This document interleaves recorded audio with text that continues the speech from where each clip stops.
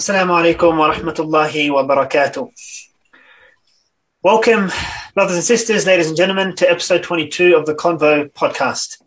It is entitled Between Mountains and a Hard Place, Pakistan, examining Pakistan's policy on Afghanistan.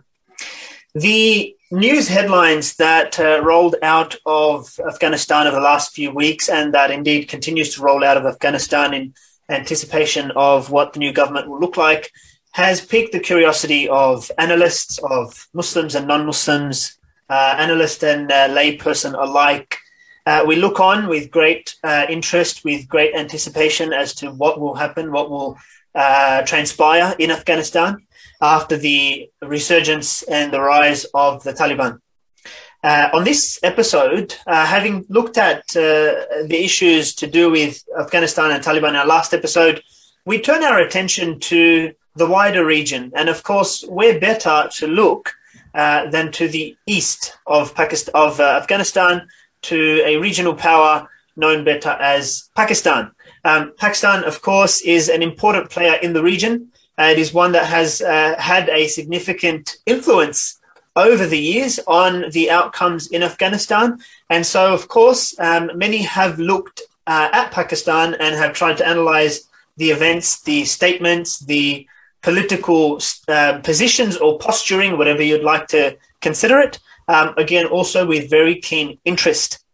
Inshallah, on this episode, we have some very esteemed and very honorable guests who have agreed to join us, whom we will introduce very shortly. But first, a quick segment to explain what this episode is about.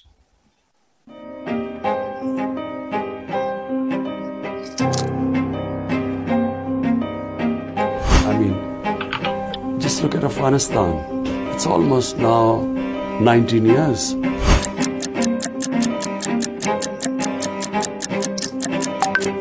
Still finding a solution. Still trying to get peace talks going, ceasefire going. Still people are dying in Afghanistan. Does the US want another conflict?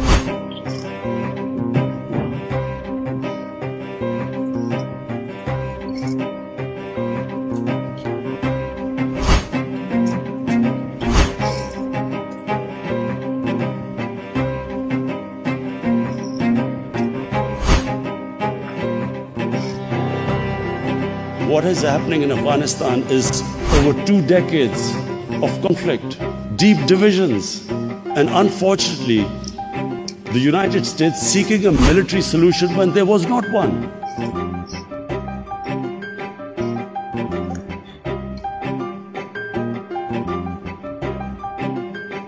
When there were 150,000 troops, NATO troops in Afghanistan, the greatest military machine, that was the time to ask the Taliban to come on the table. Why were the Taliban going to compromise when the exit date was given? And there were only a few thousand American troops left. Why would they listen to us when they are sensing victory?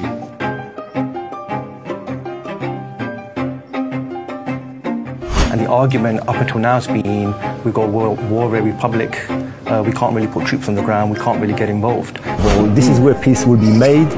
War will be made. At the moment, the way things are in Afghanistan, not everyone is optimistic.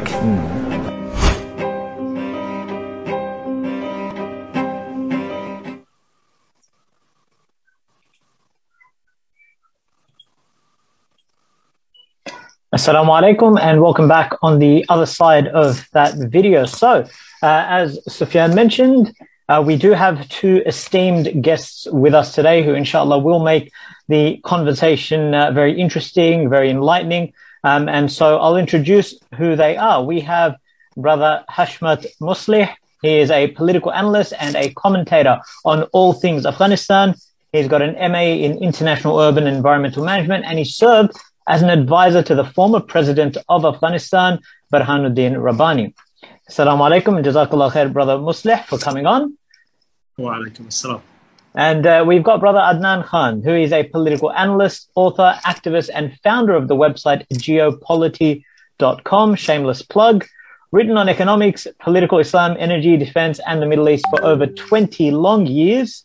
Not to suggest that you're advanced in years or anything at all. author of Global Trends for the 21st Century and 100 Years of the Middle East. Brother Adnan Khan, Jazakallah khair for coming on today. You seem to be muted or audio is not connected. You hear me now? Yep. Yeah, much better. Jazakallah khair. Okay, yes, it's good to be here.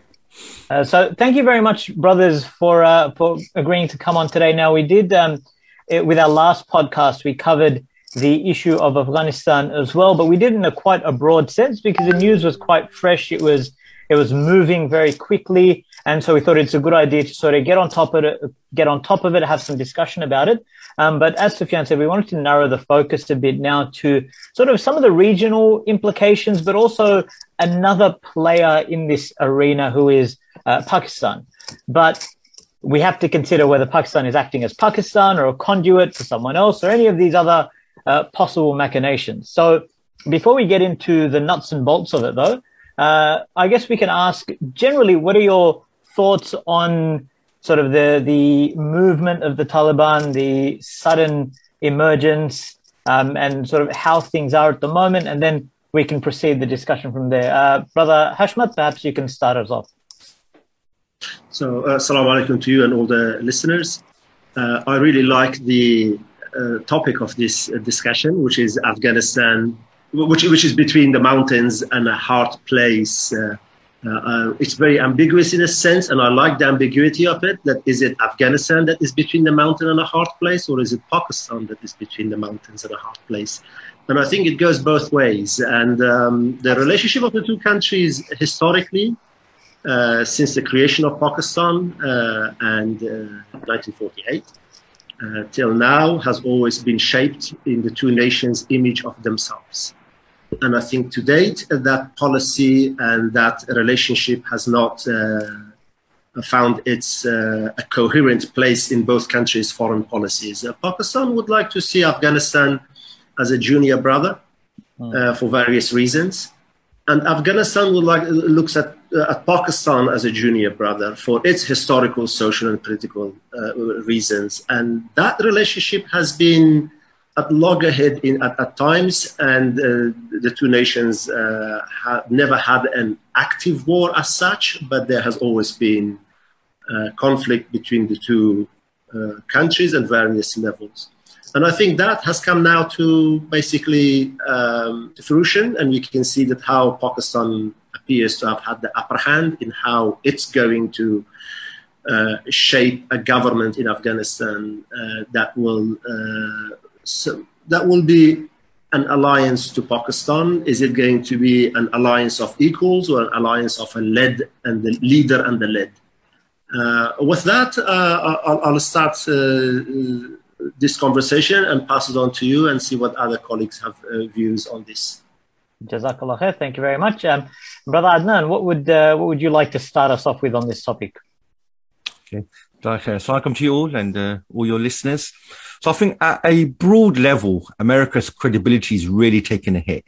This 20-year adventure, for many Americans, they're looking at this and thinking, what have we actually achieved over a 20-year period?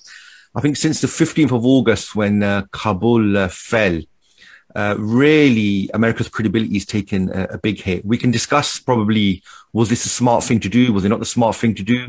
But US credibility is really taken a hit. And this seems to be the perspective that's coming out of Pakistan at the moment. So Imran Khan has said, the whole adventure in Afghanistan was a disaster for America. We told you so. It would always turn out like this. Pakistan, if I remember, it used two key arguments over the last 20 years. One was from Musharraf that really we've got no choice. We have to side with America. Otherwise, it's going to have a massive impact on us. And then later on, they developed and pushed out this double game strategy, that we're playing a double game. Really, there is a long-term plan here. We are backing the Taliban, although we're fighting with and alongside America. And from Pakistan or from the military establishment, they feel they've been vindicated. They feel that strategy has now delivered. America is leaving the country with its tail between his legs, and the Taliban are now back in power. The third argument that they put out, or the perspective that they've always put out, was that they've always viewed Afghanistan from this strategic depth perspective, that we don't want to be encircled by India. And obviously the 2001 invasion led to the overthrow of the Taliban. A Northern Alliance related regime was put in power. And you saw over the last 20 years, India open up consulates, India getting involved in Afghanistan. So as far as the Pakistan military is concerned and its establishment, all of that now has been reversed. I mean, Pakistan's back in the game as far as they're concerned. So all the narratives they created as far as they're concerned have actually transpired now. Interestingly, since 15th of August, there's been not much from the military establishment, even though they've been heavily involved, in the talks that were going on. What you've seen really is the civilian politicians try to take credit for what's actually happened. So you've seen Imran Khan, who, to be honest with you, for a long time has taken the perspective that America's involvement is a bad thing. It's only causing instability in the region, including Pakistan. You've seen other civilian politicians take credit that Pakistan is really back in the game again, and the developments of the last 20 years were against Pakistan's interests. So that's the general perspective really that's coming out from there. And yeah, it'll be good to lead on from there, inshallah. Some very interesting thoughts there about Pakistan, about Imran Khan, and there's a million directions we can take that in. You know, just off the top of my head, I'd love to investigate and get your thoughts on how much of a say Imran Khan has in the direction that Pakistan will take, which gets to the heart of, you know, IR theory in some respects, you know, the politician to lead as the poster boy of Pakistan, or is he actually representing what the top brass of military leadership believes? There's so much there to talk about, but I think I want to start off by talking about how significant do you think Pakistan is as a regional player? We've got in Afghanistan, if you look at the borders, it's as famously, you know, probably every publication of Afghanistan will start off by saying it's a landlocked country. It's got Uzbekistan, Tajikistan, Iran, but, you know, perhaps one of the most important, it is claimed, partners and neighbors and countries which border Afghanistan is Pakistan. So I just want to get your thoughts on the significance of Pakistan in the events of late in Afghanistan and how significant a player it is. Hashmat, if you can just comment on that to start off. Well, yes. So I don't agree that Pakistan is back in the game. I would reframe it differently. I would say Pakistan was never out of the game. Pakistan has been in the game from the get-go. They did play a very successful double game in Afghanistan. And I'm sure that a lot of the regional intelligence organizations are very envious of ISI and the role it played in Afghanistan. Let's look at Abdulsalam Daif, the Taliban ambassador in Pakistan, when he said, and I've met him and I've spoken to him a couple of times, he said that while he was the recognized ambassador of Taliban in Pakistan, one day the authorities came to him and said, "Your Excellency, you're no longer Excellency." And he was arrested and handed over to the Americans. I personally worked for Al Jazeera and went inside Afghanistan in 2001, 2, 3, 4, and then later on in 6 and 2011. And I was the journalist who basically managed to get the early footage of Taliban coming back to fight the Americans. And the Taliban, I've always said, were displaced. They were never defeated. They simply vanished back into their villages, and their leadership went into Pakistan, into safe houses. During that time when I spoke to Taliban, there were a number of Taliban commanders who were very angry at Pakistan's double game, because they were saying that a lot of the leadership has been arrested and has been put under house arrest. So Pakistan did play, especially Pakistan's intelligence services, played that double game. Today, they're just reaping the rewards of that game. But there's a wider question here. Did America really, or is America really defeated? Yes, America is defeated militarily. They could not, let me rephrase that. America came to Afghanistan to arrest, kill Osama bin Laden. The moment they couldn't do that, they had to find a theory to stay in Afghanistan. And that theory became nation building. But to nation building, to sell it to the Western taxpayers, they had to sort of ideologize that, put another ideology. The liberating mission and saving the Afghan women, all that kind of thing. Absolutely. So the card of women was played, that we want to liberate women, emancipate women. And you can see now the coverage has gone back, most of the media back to their focusing on women and what's happening to women and individuals.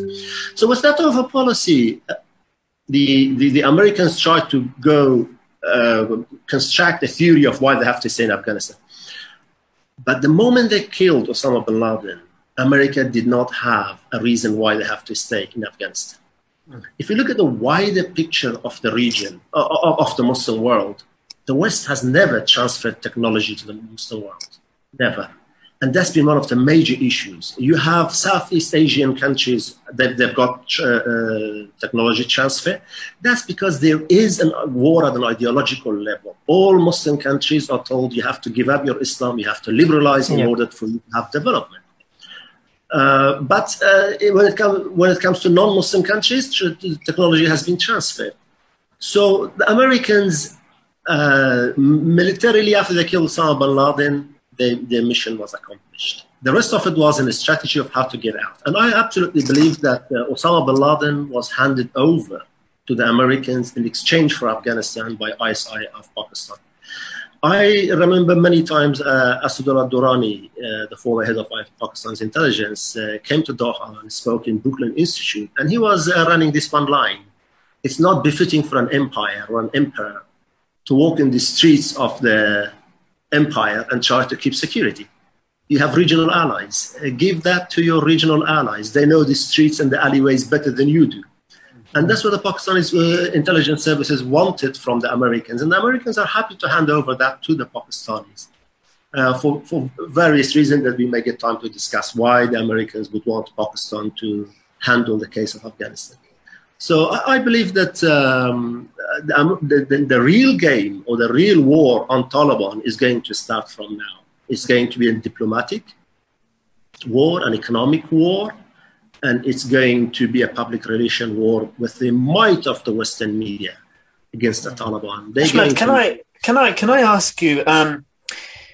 There's the public record for why America goes to Afghanistan, and it talks about capturing Osama bin Laden, and it talks about nation building and everything else that keeps evolving over the period of 20 years. Then there's, very, very well documented reasons that go well beyond that, which talks about, the ability to reach warmer waters and connect pipelines from Central Asia through Afghanistan and reap the benefit of that. I can't remember the names of these companies which established, but all the way back in the 80s and 90s, there's communication between Taliban leaders and these companies during the Reagan administration. I just want to get your thoughts on when we say that America did achieve certain objectives, you say militarily they may not have won, but they've achieved certain other objectives. Where do you see these objectives and how successfully America has met these particular objectives? That's a very good point you raised, and that comes the narrative from inside Afghanistan. The narrative in Afghanistan is that in modern day, if you look at the Arab Spring, there was a war against the Islamic Brotherhood or the Muslim Brotherhood, making sure that they never come to power, and wherever they came to power, they were crushed. But that war is actually started in Afghanistan when the Mujahideen captured Kabul from Najibullah, the communist president. And those who came to power was Burhanuddin Rabbani, Ahmad Shah Massoud, Ustad Sayyaf. All these people have ideological roots in Muslim Brotherhood that many countries in the region did not want that. And I know this, I've heard this personally from Ahmad Shah Massoud, that they used to send weapons to Sudan in exchange for sugar and other supplies from Sudan. And at one point, CIA had mentioned to Ahmad Shah Massoud that you guys had barely taken control of Afghanistan and you were exporting weapons to Muslim Brotherhood countries like that of Sudan, which was under Bashir. So an alternative to the Muslim Brotherhood in Afghanistan was a tribal traditional movement, one like that of Taliban, to secure Afghanistan, pacify it, disarm the country, and also have an inward-looking Islamic view.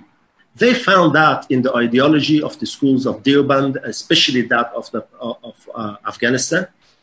So the Americans, the British, the Saudis, and the Emiratis, and the Pakistan government at that time saw Taliban as the right horse to back, or even to create and mobilize, to get rid of that ideological government had it came to power fully and established itself, which they thought was dangerous. At that time, Iran did not want a Sunni Muslim Brotherhood government on its border as well. Yep. So, yes, we do know that the Taliban had very close links with the Americans in their first coming in the 1994. Hamid Karzai was actually one of the very key figures in making sure that the Taliban are recognized by the Americans. He was actually lobbying with the petroleum companies that they make deals with Taliban. At that time, the geopolitics was that the situation was changing. Soviet Union was collapsing. There was a lot of uncertainty. There was a thirst for energy, and there was a lot of oil and gas pipelines that had to go through this region from Turkmenistan into Afghanistan into warm waters, as you mentioned before, or could have gone through former Soviet states of Georgia and Azerbaijan, and then going through Turkey. Because really, if you look at all the gas oil pipelines that going to Europe, either through Turkey or Ukraine, and Europe wants to somehow have an alternative avenue to these energies. And the Persian Gulf, which is heavily militarized by the Americans, was the safest way. And with Pakistan being a former ally of America during the Cold War, a very, very key ally of America. So they managed to convince the Americans that this was the right path to go. So I would say in terms of energy and all the bigger geopolitics, America hasn't lost anything. What derailed the project was that when the Taliban captured Afghanistan, they inherited Osama bin Laden and Al-Qaeda bases. So that factor within the Taliban was a double-edged sword. From one hand, it legitimized the Taliban in the sense that they've got all these Arabs who speak Arabic and they are very religious and they are calling for jihad, and they would go to villages and invite people to join the Taliban ranks and bring supplies and weapons. And it was a great cover also for the Pakistan ISI to say, look, it's not me, it is these Arabs who are pushing the agenda, not us. And the mistake that the Northern Alliance, that we call Northern Alliance, made, that they publicized the angle of Al-Qaeda bigger than that of the angle of Pakistan's interference in Afghanistan. Well, at times, it was almost equal rivaling, and it created confusion in the mind of the world. Is it really Pakistan supporting Taliban, or is it Al-Qaeda supporting Taliban? And that was really good for the Pakistani ISI to say, look, it's not us, it is Al-Qaeda. The Al-Qaeda factor derailed everything for the Americans. But now with Al-Qaeda out, the Taliban cleansed in some way, and now Pakistan as a guarantor is going to keep the cap and make sure that the Taliban do not go down that path of making alliances with some of these organizations that have a global agenda, political and military agenda, to establish Islamic State or Khilafah. The Taliban are back in the game, the Americans are back in the game, but how the Americans are going to write this off, and within the years to come, they're going to develop new relationship with the Taliban and use their economic, diplomatic ties and pressures through Pakistan and directly on Taliban to bring about reforms. Look how they've got a stronghold on Iran, on Chauvis.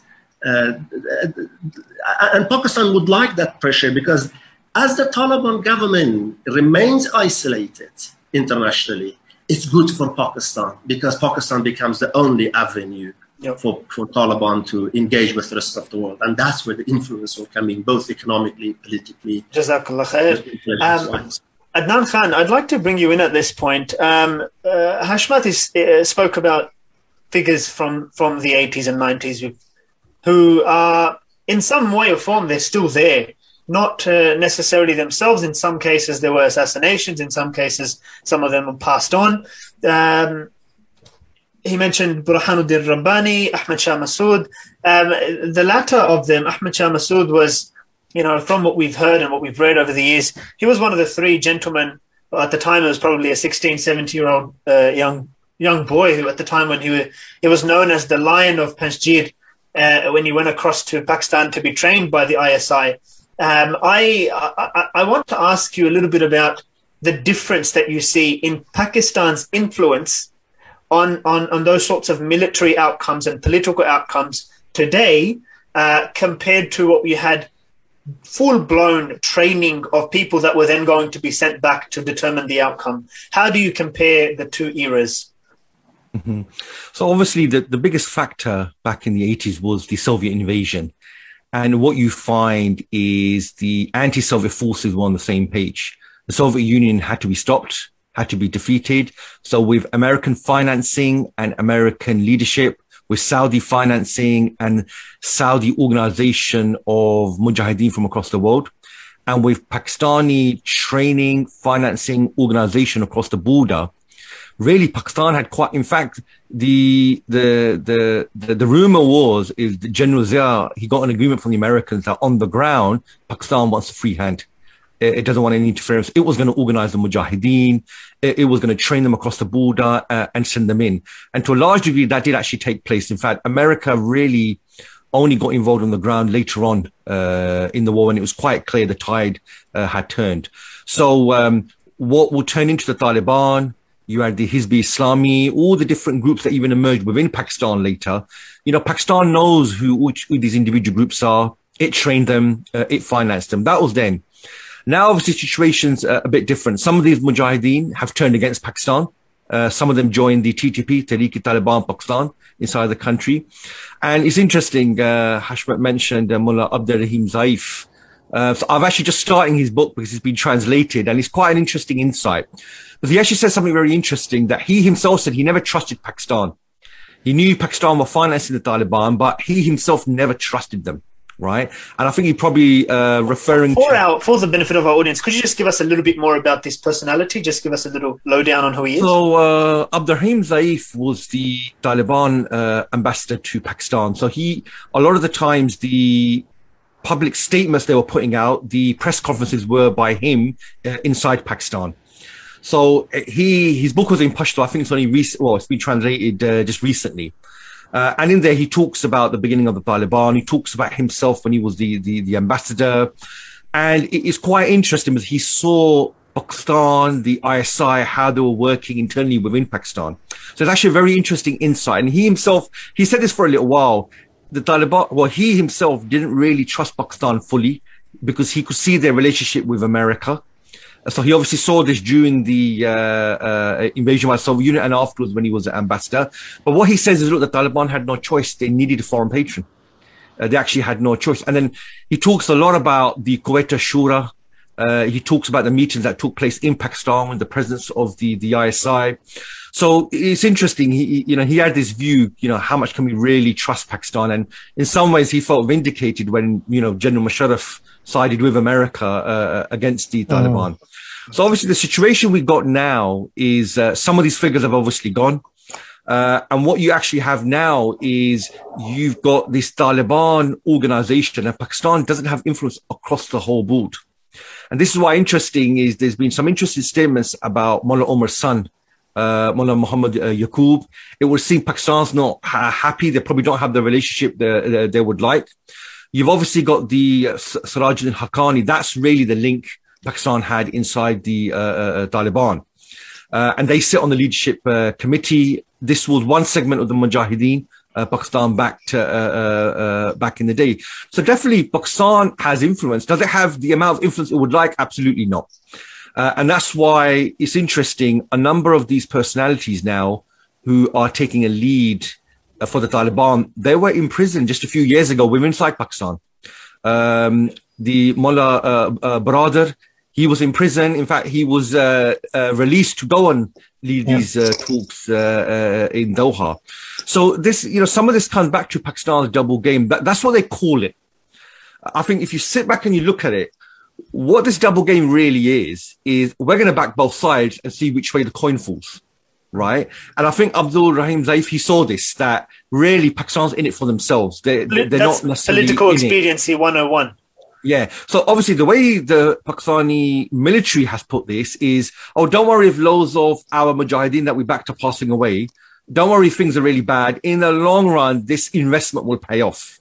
Right. And obviously, that's not going to sit well with anyone. That's not to say this is a position of everyone within the military establishment. The Pakistani public support the Taliban. They believe they're in a legitimate struggle against a foreign occupation. In fact, even within the army, this has been a view. And that's why many of them were court-martialed. And when many of these individuals were told to carry out operation in Pakistan's northern areas, to make sure these people don't support the resistance, there were a lot of court-martials. So what this shows you is that there's a lot of opposition against this double game policy as well. But what's being pushed in Pakistan now is the double game has paid off.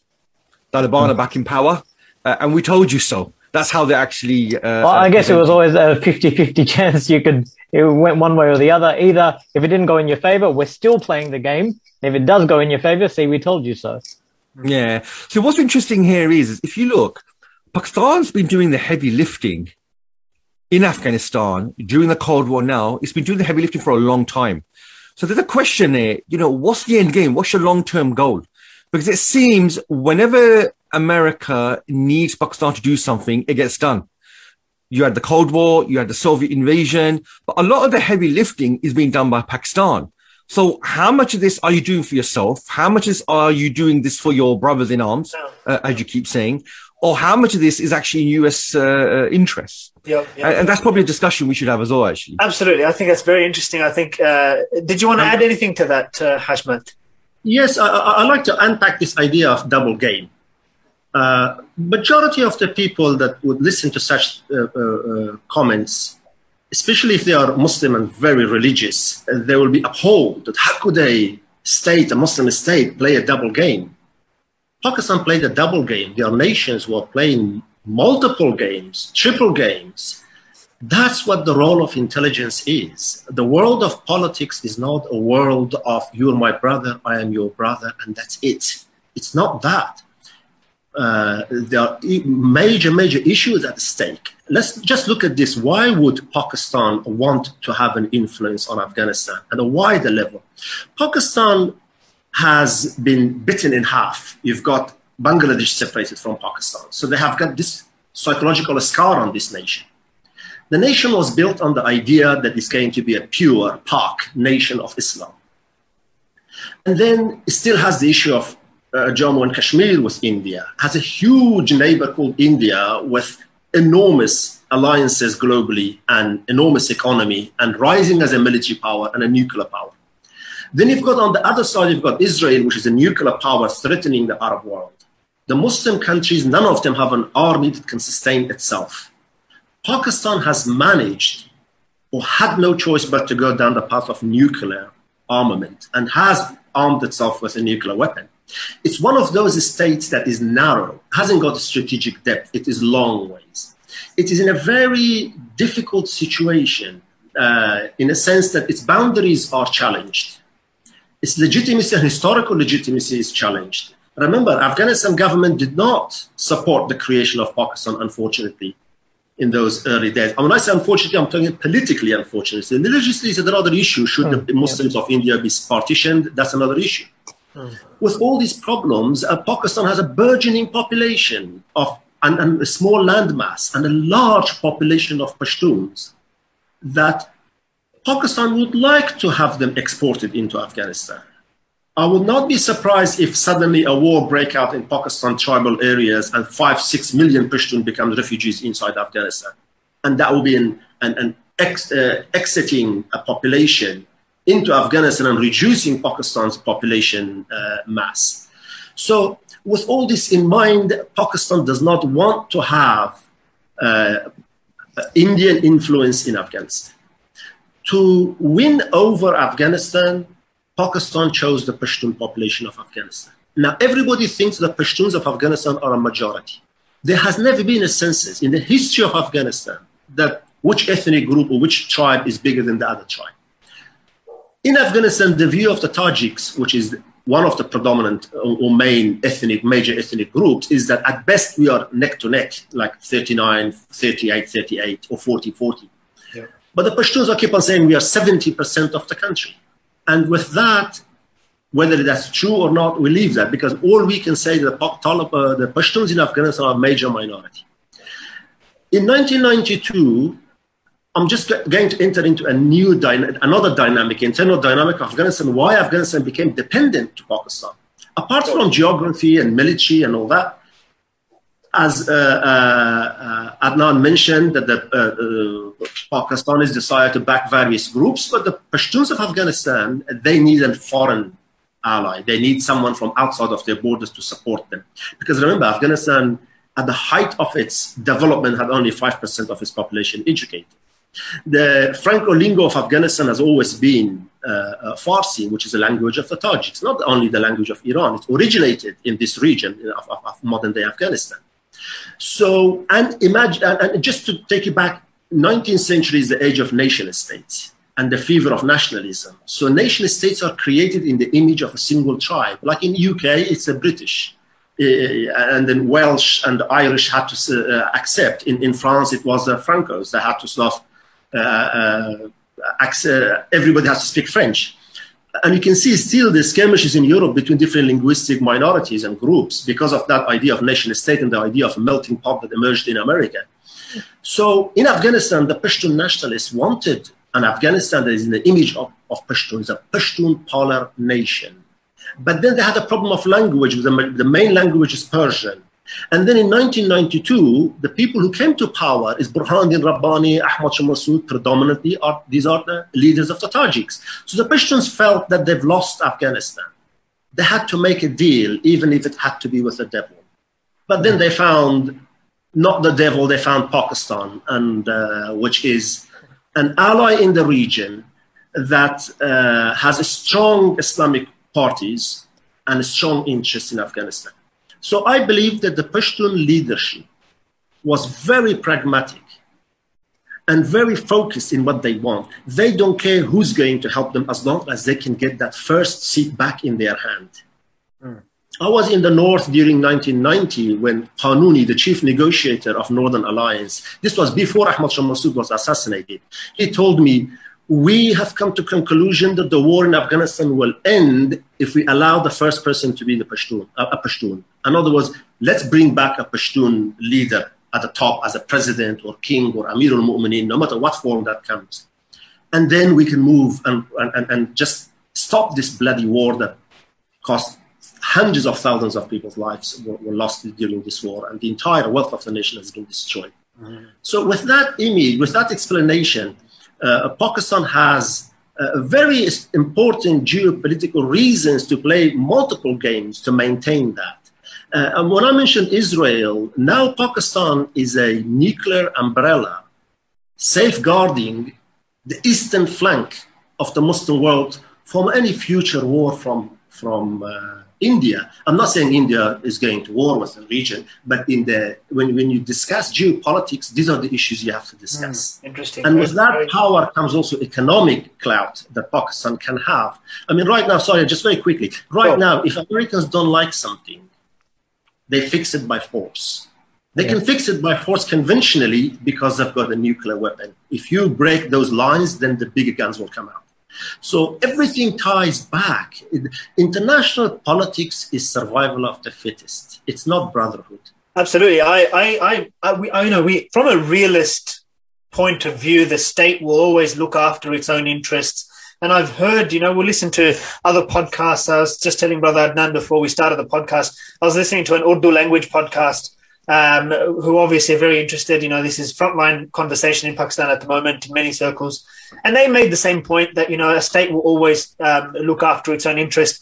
Obviously, I hope when we make that point, we're differentiating between the reality and obviously the expectation or the Islamic requirement. They're two separate games here. We say when you talk about the reality of the Pakistani state, 100%, it's going to be a purely realist state in that nation, in that notion of looking after its own interests, looking after its geopolitical interests. And, playing the double game in that respect should not come as a surprise to any of us. Can I say something here? This is exactly where ISIS comes in. ISIS will go to those other groups and tell them, because of modern nation state and because of all this where double games are played and when Muslim nations are fighting Muslim nations, that we have to break down boundaries and there has to be one brotherhood. Absolutely. And that's why they are, this is their argument. Absolutely. That it's inherent in the nature of modern nation state to be selfish against another state, and hence civil wars and hence proxy wars. Definitely. I want to ask Adnan if you can comment on this, and Hashmat, your thoughts as well. We spoke about the various layers within Pakistan. Like you mentioned this phrase, top brass, the top brass of Pakistan's military. Then you talk about these the segments within the Pakistani military which were court-martialed. Then you talk about the public within Pakistan supporting the Taliban. There's so many different layers here. I really want you to just break it apart for us a little bit, because the last thing anyone should walk away with is this thought that Pakistan is one monolithic entity and everyone's on the same page, right? Can you give us some of those layers? I've mentioned 3. Are there others? And can you give us a little bit about each of those? Mm-hmm. Okay. So I think the important thing here is whenever we look at any nation, usually there's a clear hierarchy.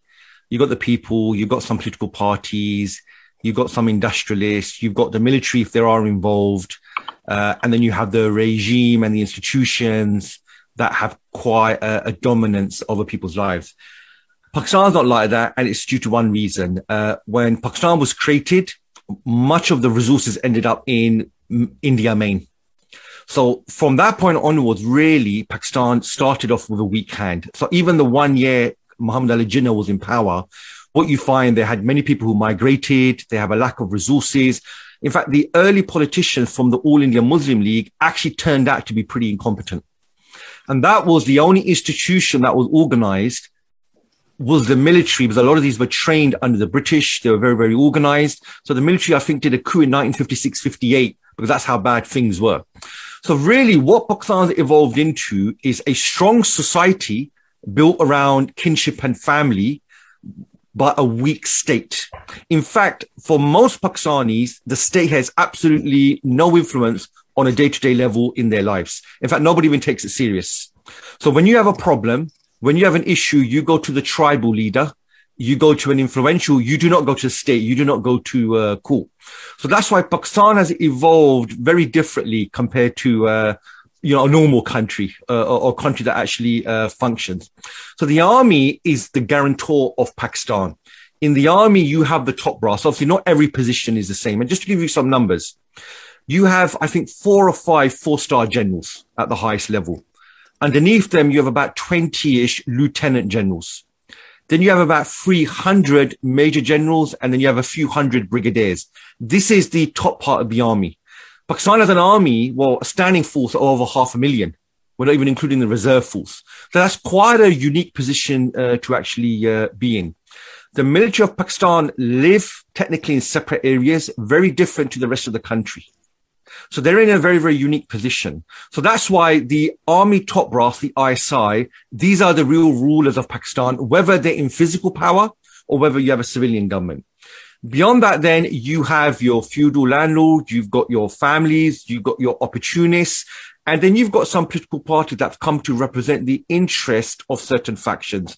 So you've got the Awami League that represents the interest of a certain faction, things like that. And because the civilian government has done such a bad job, you've got all these different parties, opportunities that have evolved over time.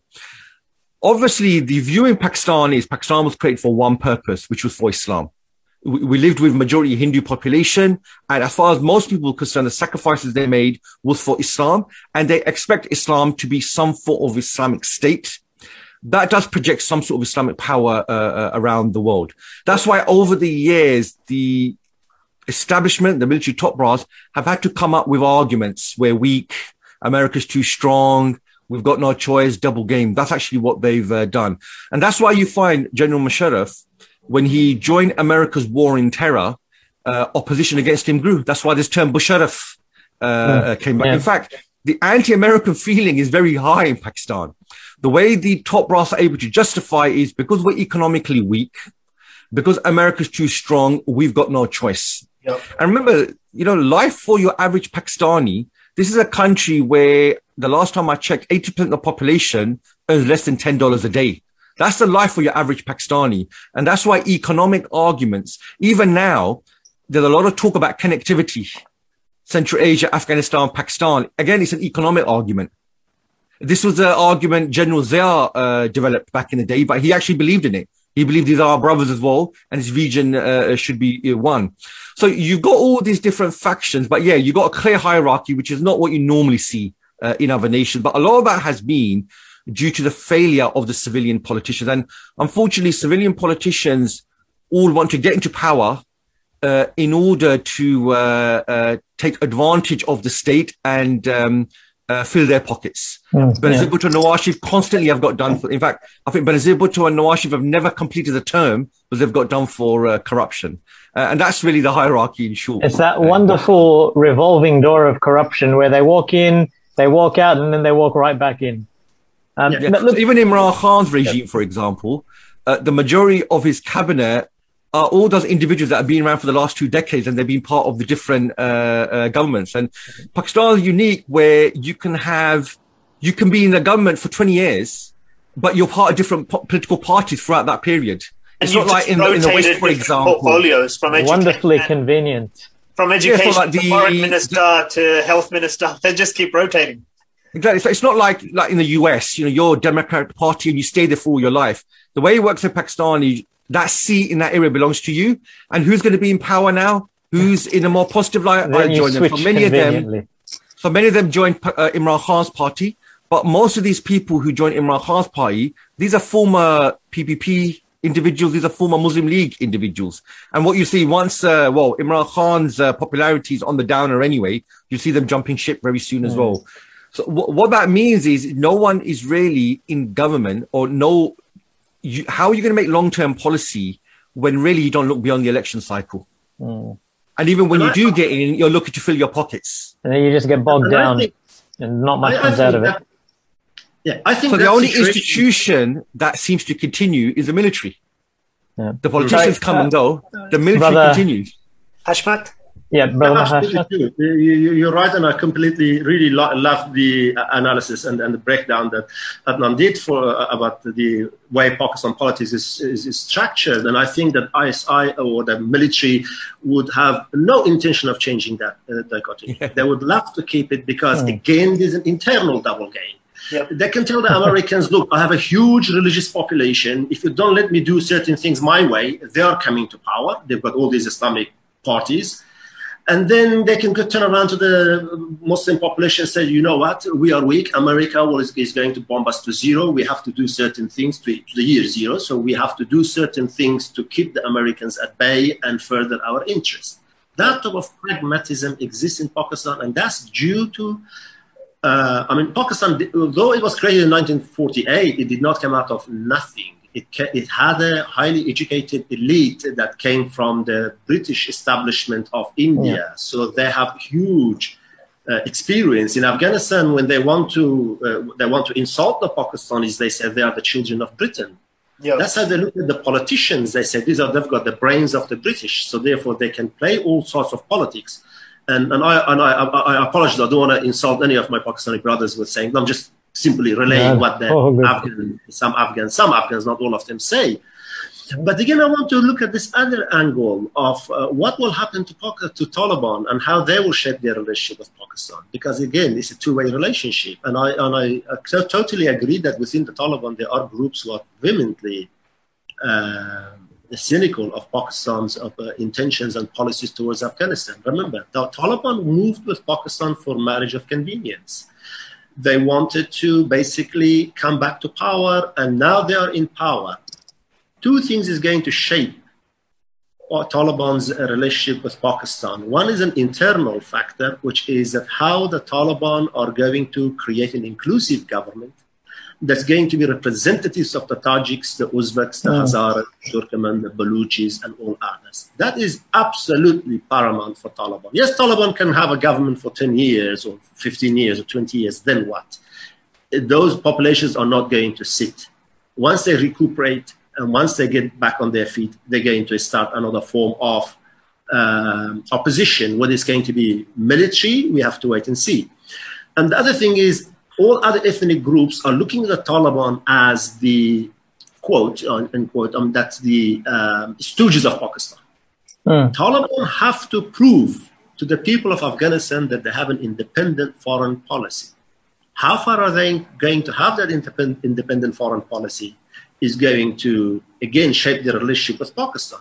Because Pakistan did not invest all this time and effort with Taliban for them to turn around and say, thank you so much, let me lock the door, and you go to your house and I go to my house. That's not going to happen. And the fact that Faiz Hamid, the Pakistani head of ISI, came to Kabul prior to Taliban announcing their government is highly symbolic. A huge diplomatic message that we are in control here. Yes, that ISI does not control every single member of the Taliban, but intelligence influence in an organization does not need to control every individual. It needs to have a threat of elimination and having a map of inside organization, knowing how power plays, and then you can physically remove somebody or you could politically influence them. And that's very much intact within the Taliban, the ISI control over Taliban. Look, both of you have alluded to, in various ways, the sort of the Islamic sentiments, underpinnings, and everything else. And I don't want to sort of leave this discussion without exploring some of that as well, because, you know, that's obviously quite critical for us as Muslims looking on at what's going on. So I wanted to sort of ask, Adnan, you mentioned that, you know, and Hashmat as well, the foundation of Pakistan was on this idea of some kind of state formation of Islam, you know, in whichever form. And now, you know, Pakistanis look across the border and they see the Taliban with, you know, the Islamic symbolism, with the flags, with everything else, with the declarations, with all this kind of thing, Islamic Emirates, so on and so forth. How do you think that Islamic sentiment is coming through? I guess the question is, do the Pakistanis feel as though this is perhaps something that they can sympathize with? Is this something that they can support and maybe eventually even adopt in some kind of way? Like, there's been talk of how the Taliban's moves now will enliven and reinvigorate some of the quote-unquote fundamentalist movements and extremist movements in Pakistan who will now call for some transnational kind of agenda. What can we say about this sort of angle on the issue? Either of you would like to comment? Okay, so interestingly, the only faction in Pakistan that's been a bit negative about this development has been the more liberal lot.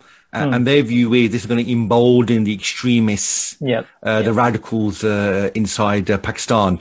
Aside from that, you know, the politicians all want to take credit for what's happened. And obviously in Pakistani society, they've always viewed the Taliban as a legitimate resistant movement, you know, it's foreign invasions. Many Pakistanis, in fact, most Pakistanis are anti-American, and they saw, you know, the resistance in Afghanistan as legitimate, and they supported it. The interesting thing is with Pakistan, and when they look at Afghanistan, is that border, the Durand line. Although they view themselves as brothers, that Durand line for a lot of people is there, which is quite interesting. But it was drawn by the British. So General Zia, when he was around, there was talk of, you know, that Durand line is just there in theory. We're brothers. The issue, obviously, you've got is interestingly, even the Taliban, even they have, the Pakistan has always pushed that Durand line's there. That's the border. From the Afghanistan side, they view that border should have been well inside Pakistan. In fact, Balochistan and Khyber Pakhtunkhwa, these should be really part of Pakistan. There's some ethnic sort of arguments for that as well, isn't there? Yeah. The issue you've got is the Taliban, you know, they've never presented themselves as, although, you know, they espouse Islam, they've never really presented anything that goes beyond Afghanistan. So, for example, there's been nothing from them that forget that border, we're one nation, we're one people. Even intellectually, even though you don't do anything physically, they've always been where a Pashtun movement, we're fighting against resistance, has never been beyond that. But what's interesting is the borders of Pakistan on both sides were drawn by the British. Adnan, I think there's a quick fix to that. If we just extend the Durand line to include Pakistan and Bangladesh and then just keep on going and going and going. Yeah, but remember that Yeah, So- I mean, sorry, Adnan, I think you're not finished. If you want to finish, No, go for it. Go for it. You go for it. Okay. So yes, the Diran line is a very controversial line in the. That's why we. Who would have known that lines on a map could be controversial? Exactly, absolutely. Some call it line, some call it border, and how you refer to it in itself is political and sensitive. In the idea from a Pashtun perspective would have been that since we are not really absolute majority in Afghanistan, we need our brethren on the other side of the border to join us. So fight they can leave. We've got 38 million Pashtuns in Pakistan. And if we join 38 million Pashtuns in Pakistan with their territories, then we are absolute majority in Afghanistan. Now, from the Tajik perspective is that the Pakistani establishment, especially the Punjab mindset, would be that, yes, if the Pashtuns would like to go to Afghanistan, they are welcome, but they're not going to take the land because we're already short of land. So if there's a migration, if they're going to move northwards or westwards, it's absolutely fine with them. The Taliban up to now have been silent about the issue of Diran because for them they have easy access across the border. Although, as we know, thousands of that kilometer of that road, thousands of kilometers of that line or border have now barbed wired and fenced, and has become a hard border. Yeah. An alliance between Afghanistan and Pakistan in the 80s. If you Google and you search for this word Islamistan, this idea was floated that maybe there should be a confederation between Afghanistan and Pakistan called Islamistan. And that goes with the sentiment of Muslims on both sides, thinking that both nations need each other. One needs strategic depth, and the other one needs access to the warm waters or access to the outside world. But once you do that in an area that you've got two strong states, back then it was the Dawood Khan government, and on the other side you've got the Ziaul Haq government. But while Pakistan government has always been Islamic orientated, Afghanistan governments have always been looking towards the West. They've always been looking towards either Moscow or Washington. And that goes to our question that who are unhappy in Pakistan? The liberals of Afghanistan and Pakistan are very unhappy because they want to create a nation from an ideological perspective, which is a modernist, and they want government. They want to move towards Western liberalism. That's why democracy. They couldn't. I mean, the number of times democracy has been mentioned in Afghanistan, I don't think has ever been mentioned in the U.S. history. I mean, everybody talks about democracy, and they really don't know. But then when you go to villages and talk about democracy, the villagers look at you that is it some sort of a food that I can eat? Because they're hungry. I mean, they're not really, what's democracy? You have to sit down and explain to them what it is. And they say, no, thank you. It's interesting you say that. Even the media currently in Pakistan, it's a spectacle to behold. If you look at liberal media, the way that the Taliban have come to power, they've lost the marbles. They're saying, I don't know. We don't know what Taliban will do. We don't know about their capability. We just don't know what's going on. You know, they've lost their marbles completely because it's not worked out in the way that the liberal project would have liked for it to work out. Absolutely. I worked in journalism for 19 years in the heart of news. Yeah, I've worked with many news organizations, and some of them even for Channel 9 Australia with 60 Minutes. Not most, all, or I could say 99.9% of the journalists are liberal-minded. Yeah. And the job of journalism is to mediate reality. But when they mediate the reality, they do it in the image of liberalism. Yes. So therefore, what they produce is skewed. It is incorrect of the reality. It's got their ideological tinge on it. It has an ideological tint. There's selectivity in news, and with that selectivity, what happens is that they give the wrong image. Policymakers thinking that this is, or not thinking, believing that what's there is true reality of that country, they enact policies on that. Those policies fail, then they wonder why everything failed. It's because your very initial glasses, the lens through which you look at the country was liberalism. Yeah. And that's why they're baffled in a sense. That why? Because the liberals believe that their ideology is a natural state of human beings. So therefore, they don't even need to explain why you have to justify. They don't need to justify it. They push it as given. There's a givenness to it. This is how reality is. You are on the periphery, we are in the center. But that's not the reality in Afghanistan. The reality in Afghanistan is that Islam is in the center, and the reality in Pakistan is that Islam is in the center. So it is very interesting to see how this is going to play out in the long run. But very quick capping, there are many layers of war in the region. Is Afghanistan going to be built in the image of Tajiks, or is it going to be built in the image of Pashtuns, or is it going to be a multi-ethnic polar nation, multi-ethnic polar, not a single polar? Then is it going to be Hanafi, or is it going to be Salafi? Is it going to be Shia, or is it going to be Sunni? Is it going to be pro-India, or is it going to be pro-Pakistan? What's its relationship with former Russian states, and what's its relationship with the Arab world? And then at the higher level, is it going to be in the left of the world's politics or in the right of the world's politics? Or is it going to have carved its own space as an independent ideology or thinking of Islam?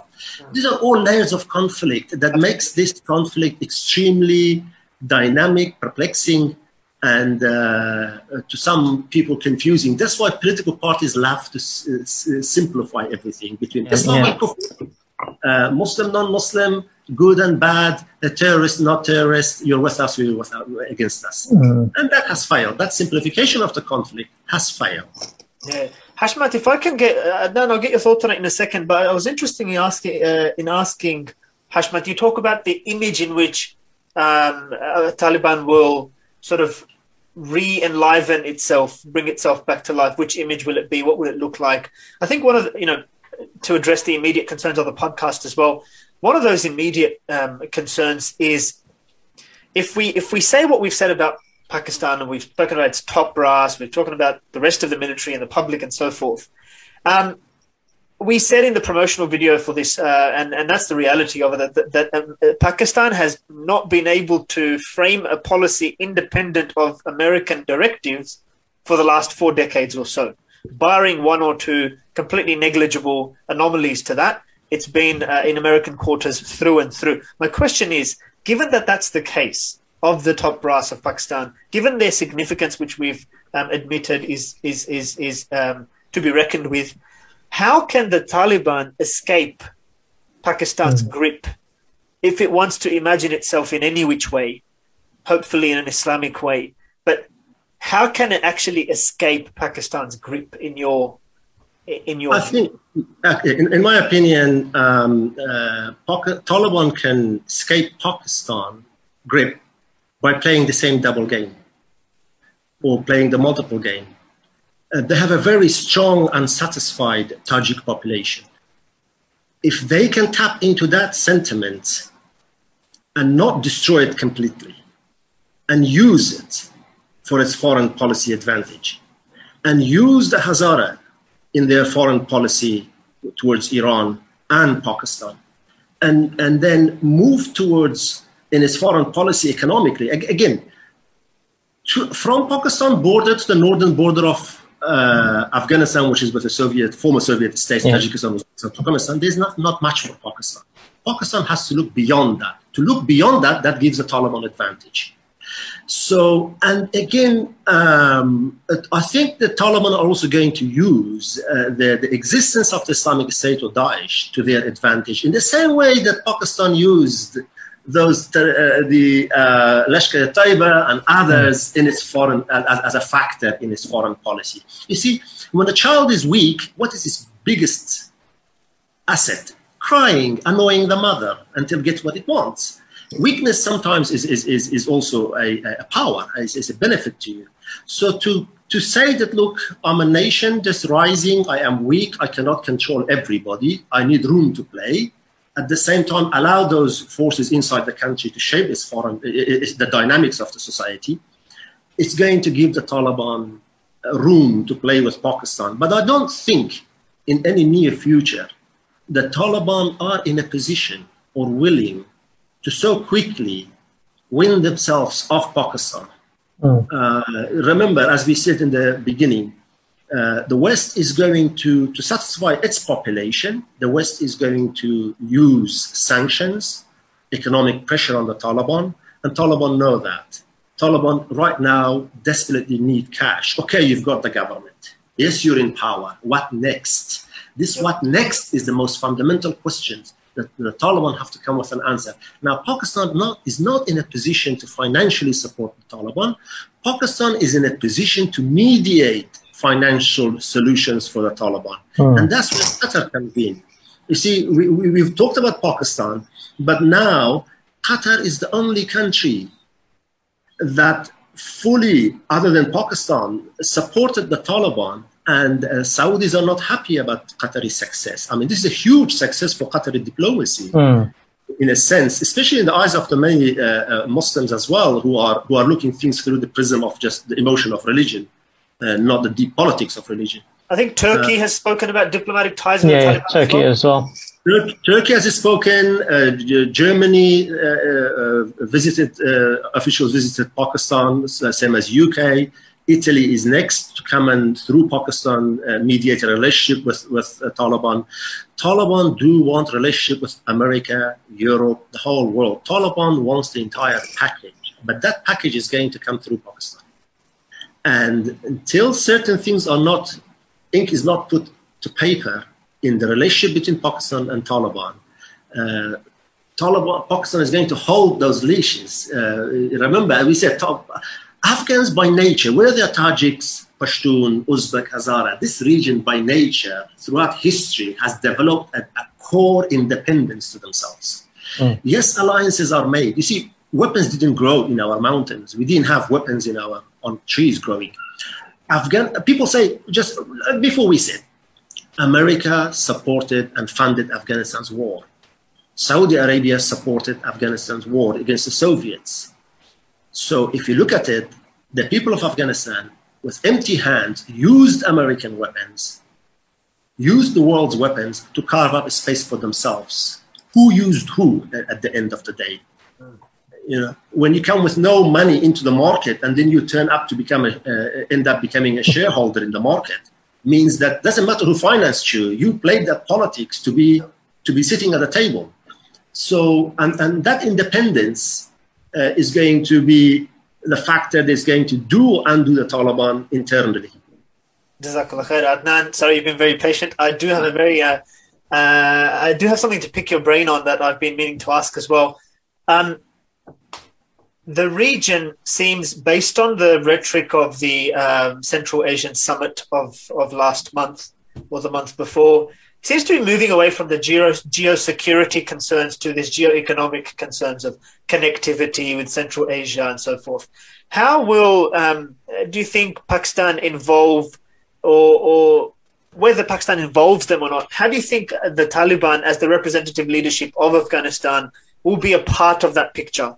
And of course, the question of Pakistan sort of involving them within that picture of connectivity. Is there a real chance for Afghanistan to rely on its own rice fields, to rely on its own crops, to build that economy, to be a part of that picture of connectivity, and to grow on that basis, do you think? So interestingly, this talk of connectivity all started once the peace deal was agreed between the US and the Taliban. And since then, the Pakistani establishment has held lots of conferences and they're really excited about connectivity. So it all starts once the peace deal was done. So we're talking about Central Asia, we're talking about Afghanistan, we're talking about Pakistan. And some of this goes back to the 90s of, you know, the whole pipelines from Central Asia, they go through Afghanistan, Pakistan onto the ocean. So this is what the Pakistani establishment have now been selling, that connectivity. Let's move away from security to geoeconomics. Yep. And obviously, because of the state of Pakistan's economy, that's an easy sell to the people.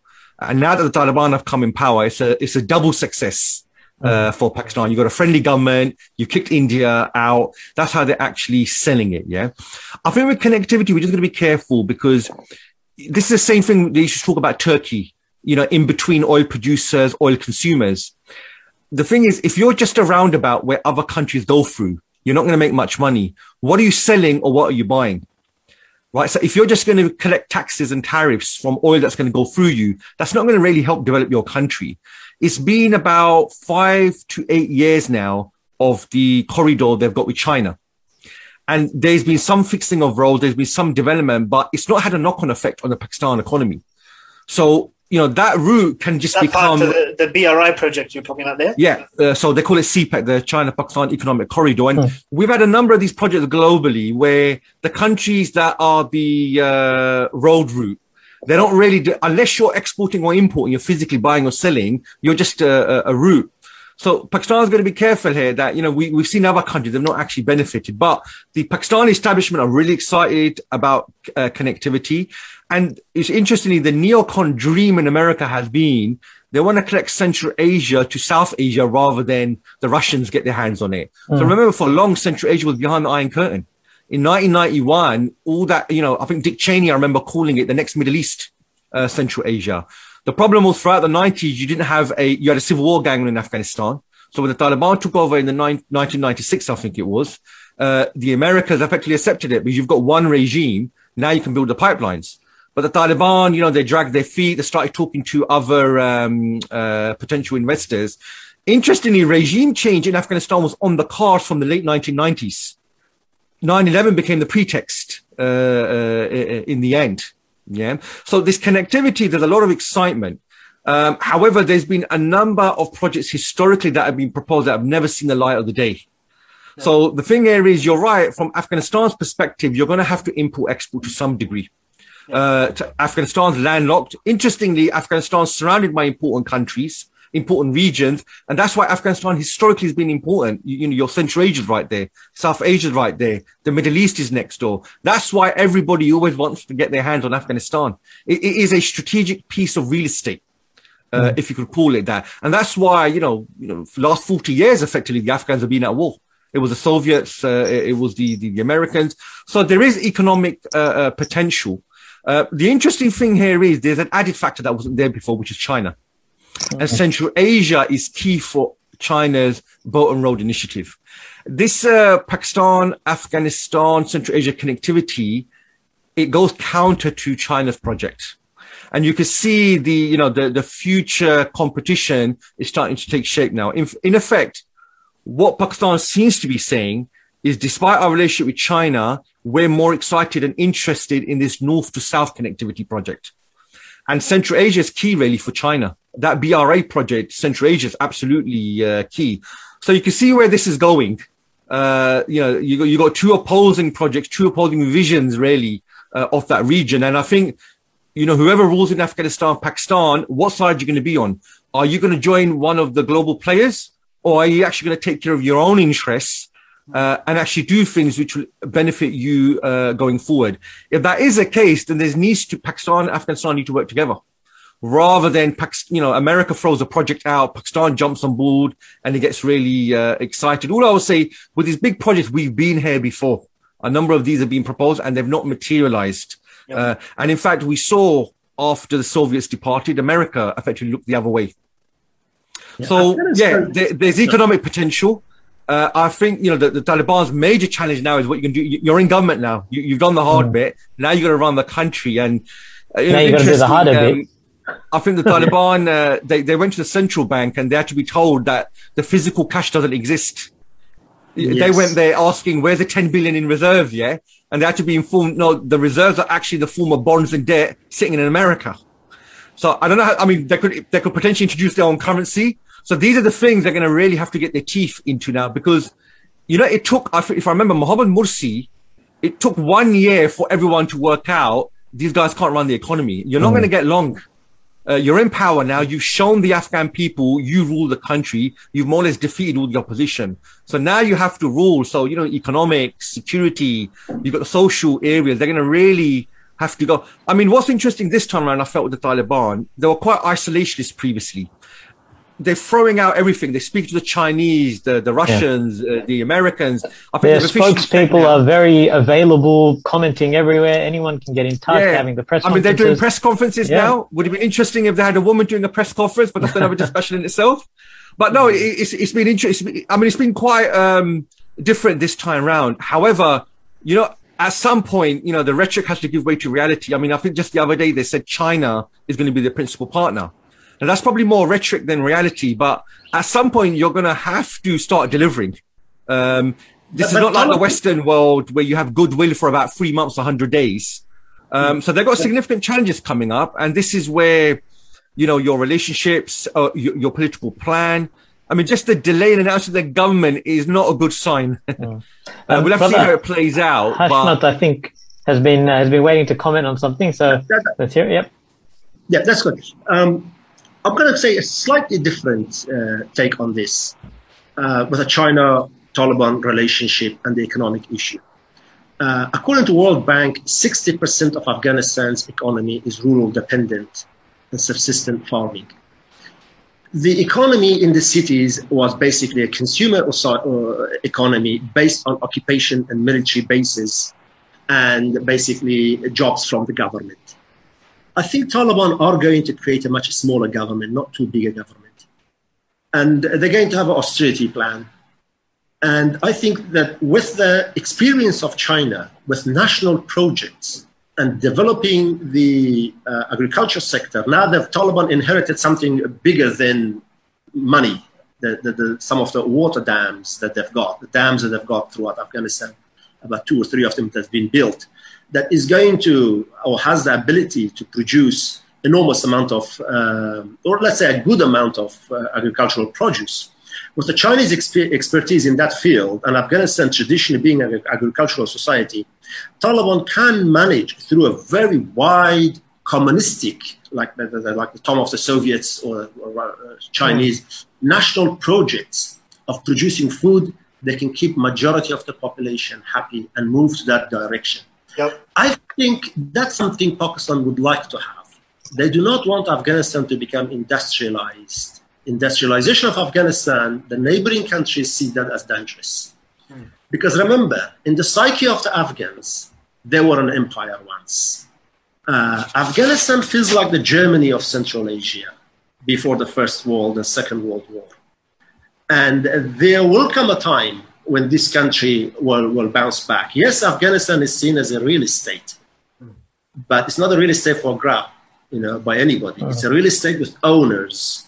Absolutely. And those owners are going to one day unify around a common view of themselves and solve their problems and probably create problems for the neighbors. And that's why a lot of neighbors do not want Afghanistan to be industrialized. I believe that it's going to move more towards, it's going to move towards China. China does not want Afghanistan to fail. And that dovetails into how the Taliban can break away from Pakistan is through heavily relying in the initial stages towards China. And there have been statements and sentiments linking that as well. Yeah. In fact, one of the embassies in Kabul is a Chinese that is still operating. Sorry, go ahead. Absolutely. But that's going to dent the image of the Taliban as an Islamic movement that is fighting for the sake of Islam and Muslims, with the Uyghur Muslims of China being persecuted. That's the hard sell that the Taliban have to do to the majority of the Muslims around the world who are basically supporting the Taliban or have sentiments towards the Taliban. So being in government has brought a lot of challenges to the Taliban. Yep. And sooner or later, they have to move from slogan to hard, at times double, and at times dirty politics. This is the future for the Taliban, and let's see how they're going to play that. But the most important thing is they've got to keep the house in order. That is to bring the Tajiks, to bring the Uzbeks and the Hazaras together. About the gas pipeline, I just want to make that last comment. When the oil gas pipeline was proposed to be built from Turkmenistan through to Pakistan, Ahmad Shah Massoud back then said, without us, that pipeline is going to be a holy pipeline. We're going to blow it up here now and then.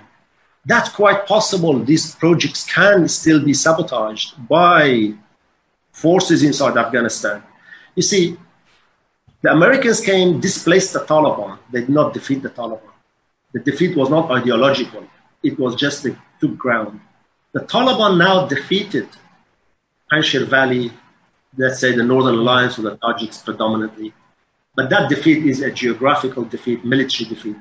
It is not an ideological defeat. It's not a defeat of claim. They are going to continue with a huge expat population outside, some of them very vengeful. Any future government must somehow reach a compromise and be inclusive for Afghanistan to move forward. And I think Pakistan realizes that. Thank you very much. I want to put a, I don't know if I want to say, I don't want to say final. I always hate saying final because that's very exclusive to Hamza. I think Hamza might want to add some thoughts to this. But penultimate question to both of you. My question is this. I know I was speaking earlier about, breaking away from Pakistan's tight grip. But at the end of the day, it's that double game. Like, you don't want to break away. You want to break away from the top brass, and you don't want to break away from connectivity and connecting with Pakistan, right, in the long run. My question is this. A player in the geopolitical framework in the world is as strong as they think of themselves, right? If Afghanistan and the Taliban as the representative leadership of Afghanistan comes out and continues some of the language which I'm a little bit critical of, some of the language around seeking recognition from the international community and appeasing them regarding the treatment of women and so forth. I think it's about positioning. Like, if Afghanistan comes out, do you feel that there is an important step that Afghanistan needs to take in dictating how it would like to be positioned? In saying it doesn't need to wait for Pakistan to talk about connectivity. It doesn't need wait for Central Asia to say you're part of the picture. It can come out itself and say that we have a long-term vision of connectivity with Central Asia, with Pakistan, and have the kind of not just language, but literally the way that the Central Asian leaders and Pakistan's Imran Khan walks into the summit. Taliban should walk into the summit when it's next invited and say, that these are our future goals of connectivity. We do see a future with Central Asia. If cooperation exists, we do see a future with Pakistan. Do you feel that language and that vision towards connectivity should come forth from the Taliban itself? Adnan? Yeah, absolutely. I mean, unfortunately, that's what's really been missing. Obviously, it's only been a couple of weeks. There's only so much the Taliban can do physically. What you can do is intellectually put out your positions. Yeah, I think we're just going to be, obviously, we've got to take into account, the Taliban have been at war for the best part of 40 years. Their vision for the moment is domestic inside Afghanistan, and that's understandable. They've been at war. They defeated two empires. You can lay claim to that, but there needs to be some red lines. There's got to be some fixed principles which people can judge them by and which they will proceed by. Yeah. So, for example, they've got a lot of goodwill inside Pakistan from the people. They should be reaching out to the people. Absolutely. In fact, where the regime or the establishment play the double game, they should just be, in Pakistan, they've got a lot of goodwill. For a long time, as far as people in Pakistan were concerned, that border's not there. These are our people. And in fact, a lot of money was raised inside Pakistan. That's what they need to do. Obviously, look, we've got to be practical here, which is, look, the Taliban are not a group like that. And if you just look at their history, they're a resistant guerrilla movement fighting against empires. And that's what they've been doing. Now, obviously, they need to transition. Yeah, they need to transition from being a guerrilla movement to a political player. So they've got their domestic audience, which Hashm's mentioned a lot about. They're going to have to deal with that. It'd be interesting if they were to actually give some of the positions to their opposition. How would that deal with the unity inside the country? Then, at the moment, internationally, they just need to put out their positions. Obviously, for that, they need to understand the international system, the players, and how you get around that. I mean, interestingly, there's been a lot of talk in the West that the Taliban are going to start targeting the opposition. They're going to start carrying out assassinations. This is coming from the side of the world that set up Guantanamo Bay, that went after all the individuals that they've removed. So there's a lot of, so they can play the ideological game by exposing the West and their values. What do they stand for? In the West, they've got question marks about their values. The wealth divide, democracy is, rock bottom at the moment. But obviously Taliban don't have this vision. The fact that they're calling someone emirate and not a caliphate is that a caliphate has a global vision. Is looking to expand intellectually, physically in the long run. That's not the Taliban goals. And that's not because they're insincere. That's because look at where they've come from. They've come from madrasas and they've been at war for 40 years.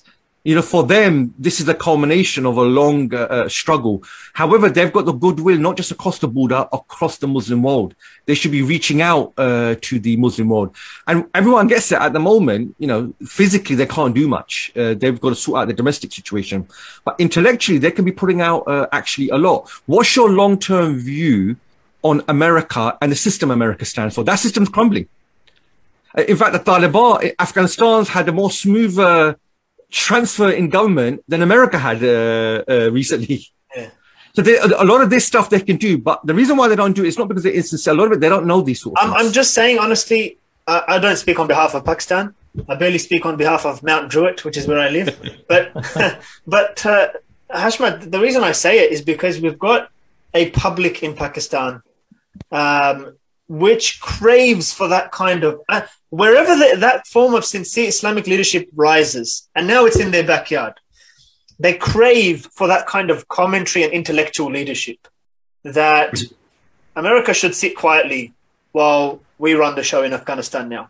Yeah.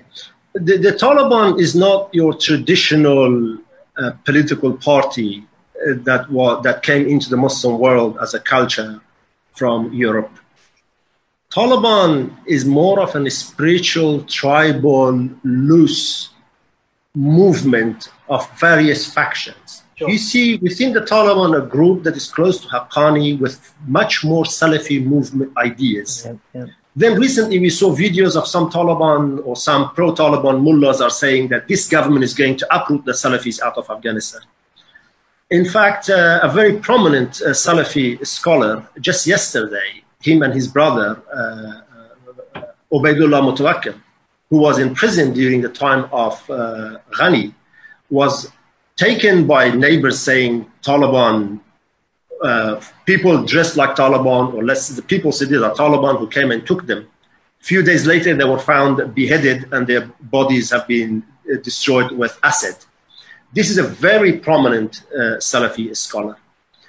So again, the Taliban have something inside to sort out. Are they going to be a Sufi movement, a Salafi movement, or Deobandi movement, Hanafi movement? What are they going to be? The top of Islam that the rest of the Muslim world has come to aspire, that's an inclusive Islam of all madhahib, all the schools of thoughts and ideas, but under a single leadership that draws inspiration from Islam, not from Westernism or liberalism, not from the right of Western thoughts, not from the left of Western thoughts, not from modernity.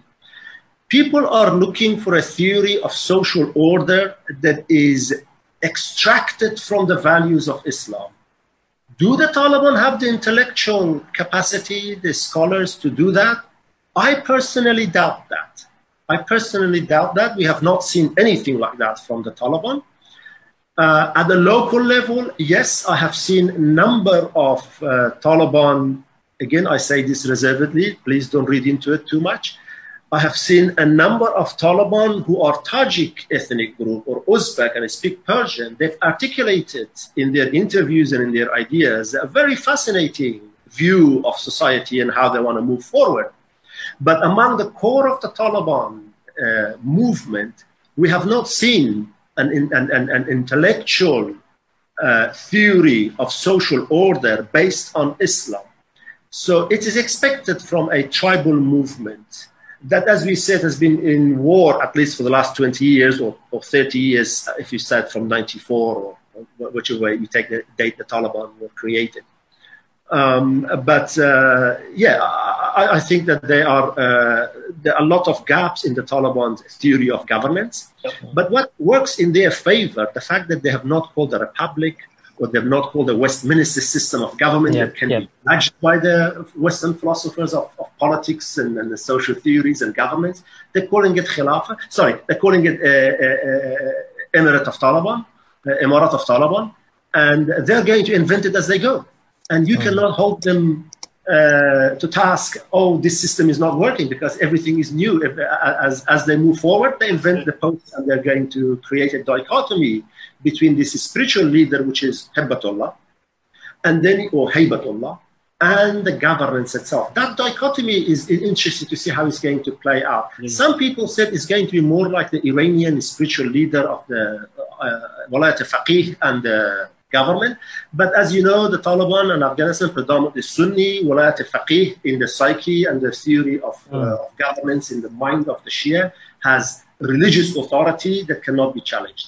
But in the Sunni political thought, the Khalifa, the Amir al-Mu'mineen, everyone can be challenged by the scholars. You don't have to use them as your marja' taqleed or the point of reference that you have to follow, that you're religiously obliged to follow.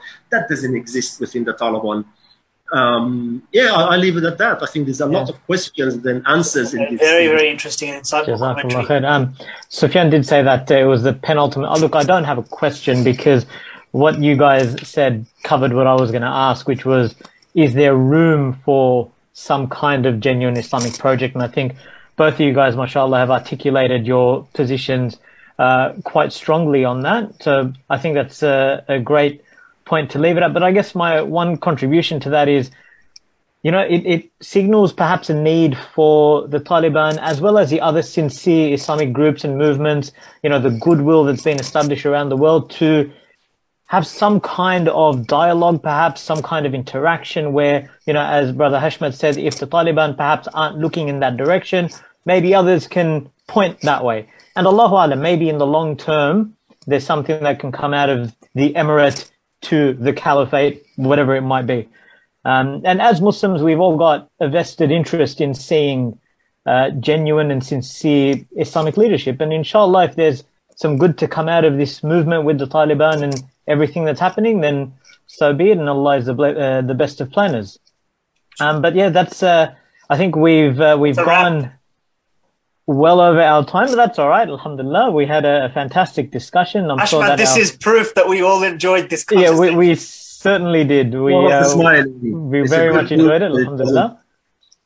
But I think we've taken every shred of patience now from our viewers and listeners. So Jazakallah khair for those who have battled on through this entire journey. Jazakallah khair. It has been a fantastic discussion.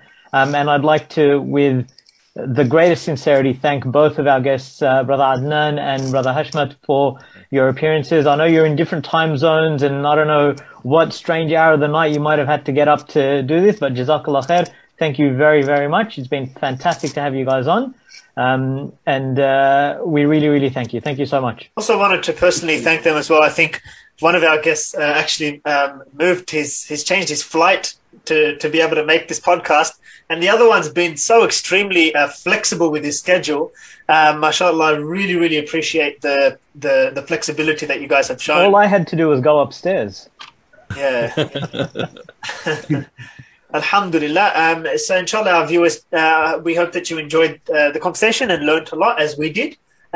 We are obviously on Facebook, on Instagram. We hope that you can click like and share these kinds of videos with your friends and your contacts if you find them useful, as we pray you do. We will end it on that note, inshallah. أقول قولي هذا وأستغفر الله لي ولكم فاستغفروا إنه هو الغفور الرحيم. السلام عليكم ورحمة الله وبركاته. وعليكم السلام ورحمة الله وبركاته.